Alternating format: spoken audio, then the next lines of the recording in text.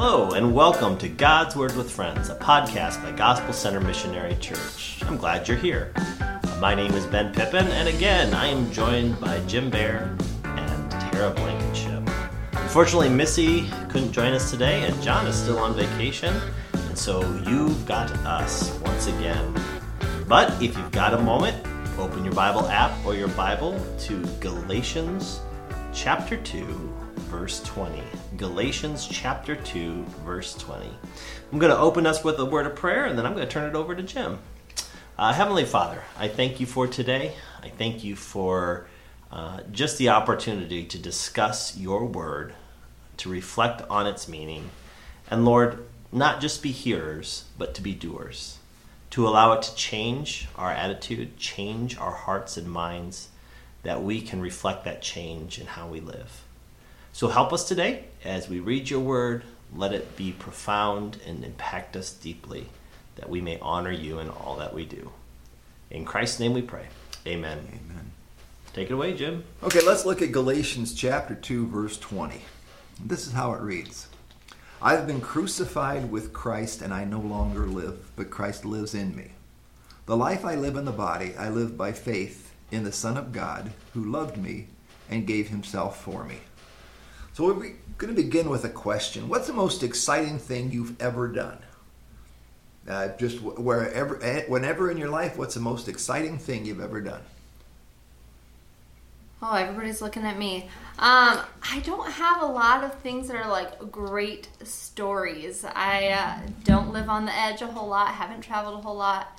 But one thing that is exciting to me is roller coasters. I like going on roller coasters and just the adrenaline rush. I'm not an adrenaline junkie, but I like a good roller coaster. It feels very exciting to me. What's the best one ever? I don't remember their names. Okay. I like roller coasters too. Me too. Probably the most exciting thing that I've ever done. I mean, I've been excited for movies, or usually the next meal is the most exciting thing that I get to do. But there's a time when I lived down in 12 Mile that I was a volunteer firefighter. And we got this call about a field fire. And so we went and we jumped in the grass truck, which is just kind of like a 4x4 truck with some water hoses on it.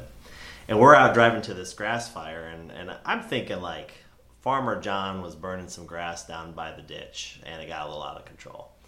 No, we pull up, and a fire had started in a combine or a farming apparatus. Essentially, the grain got caught on fire, and then it started spitting fire out the back of it. So essentially, it was driving through the field, spitting fire, and setting this whole field on fire. Oh. And so we pull up, and there's literally a wall of fire, like probably 30, 40 feet tall, and just going whoosh. And some guys like, hey, watch this. And they sprayed away through the fire, and then we drove through that way, and then we got our hoses out, and we started like being like Captain Hero, spraying this fire and putting it out. And I remember just like the fear and the excitement and the rush of doing that. And that's still one of my favorite memories today.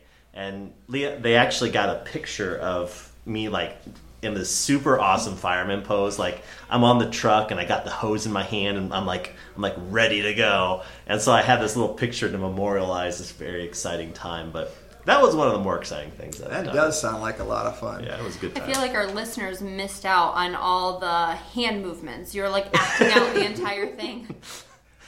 Well, one of the most exciting things I've ever done. I like animal life and I like sea life.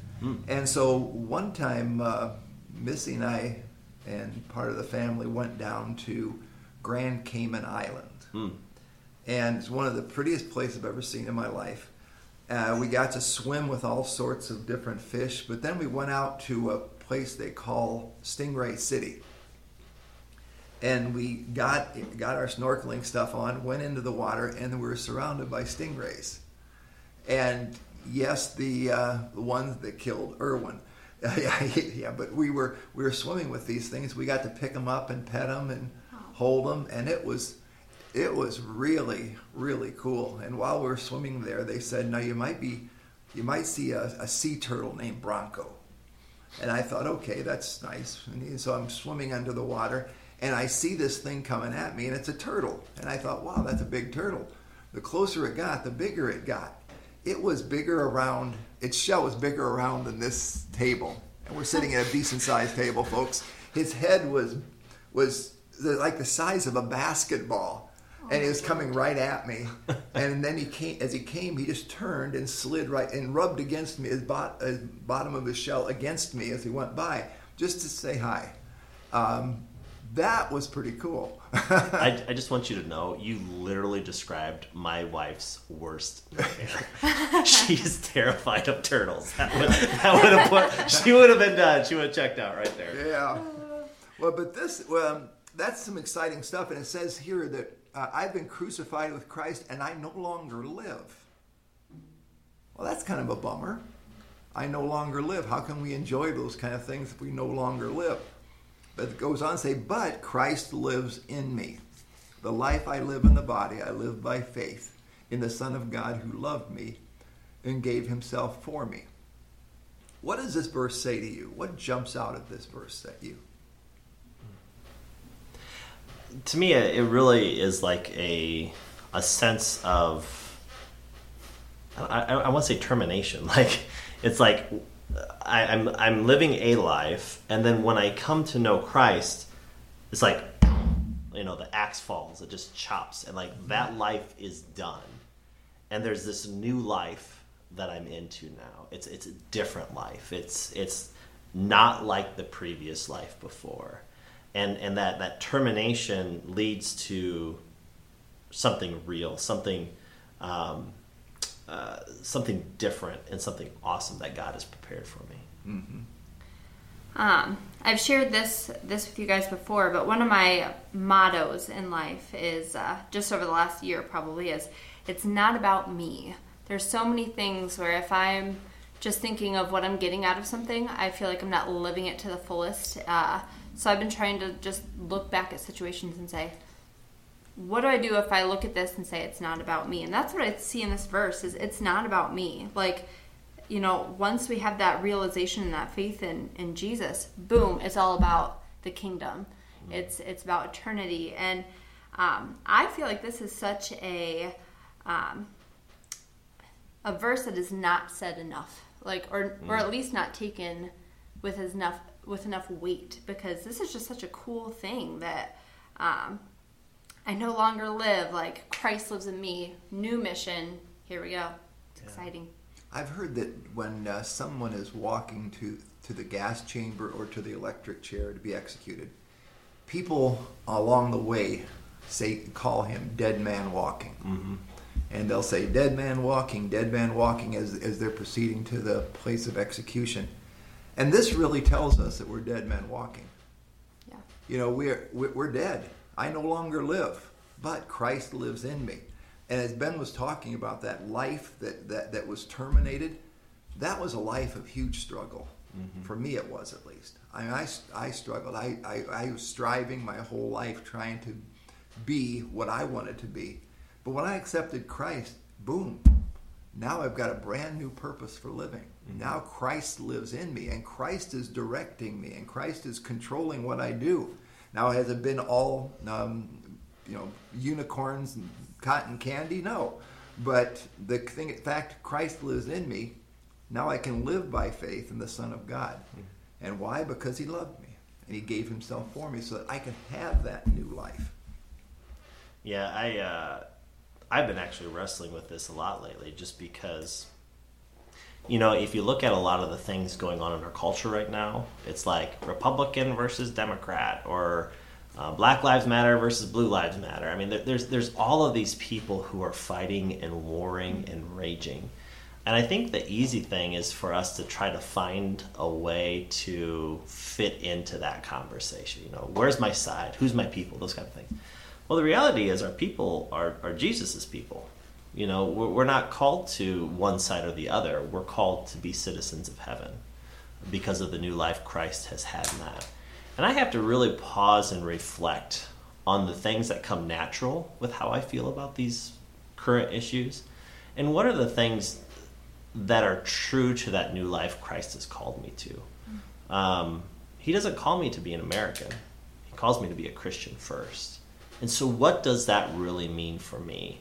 And how can I live out that life of faith? And I've been wrestling with that. I've been trying to work that through. You know, you can't insult a dead person.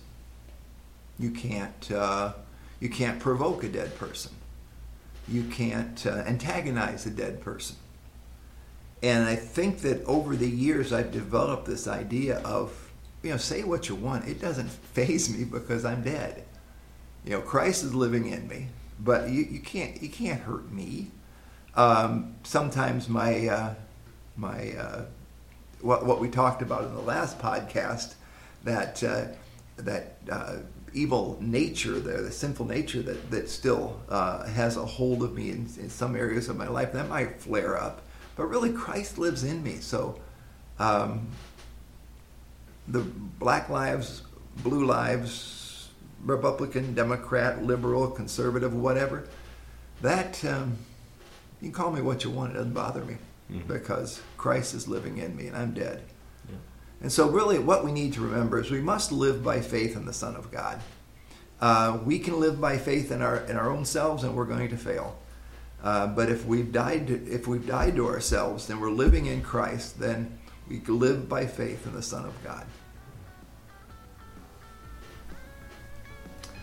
Well, friends, take that to heart today, that we live by faith in the Son of God. We're dead men walking, and women. And always remember that we have been crucified with Christ, and we no longer live. God bless.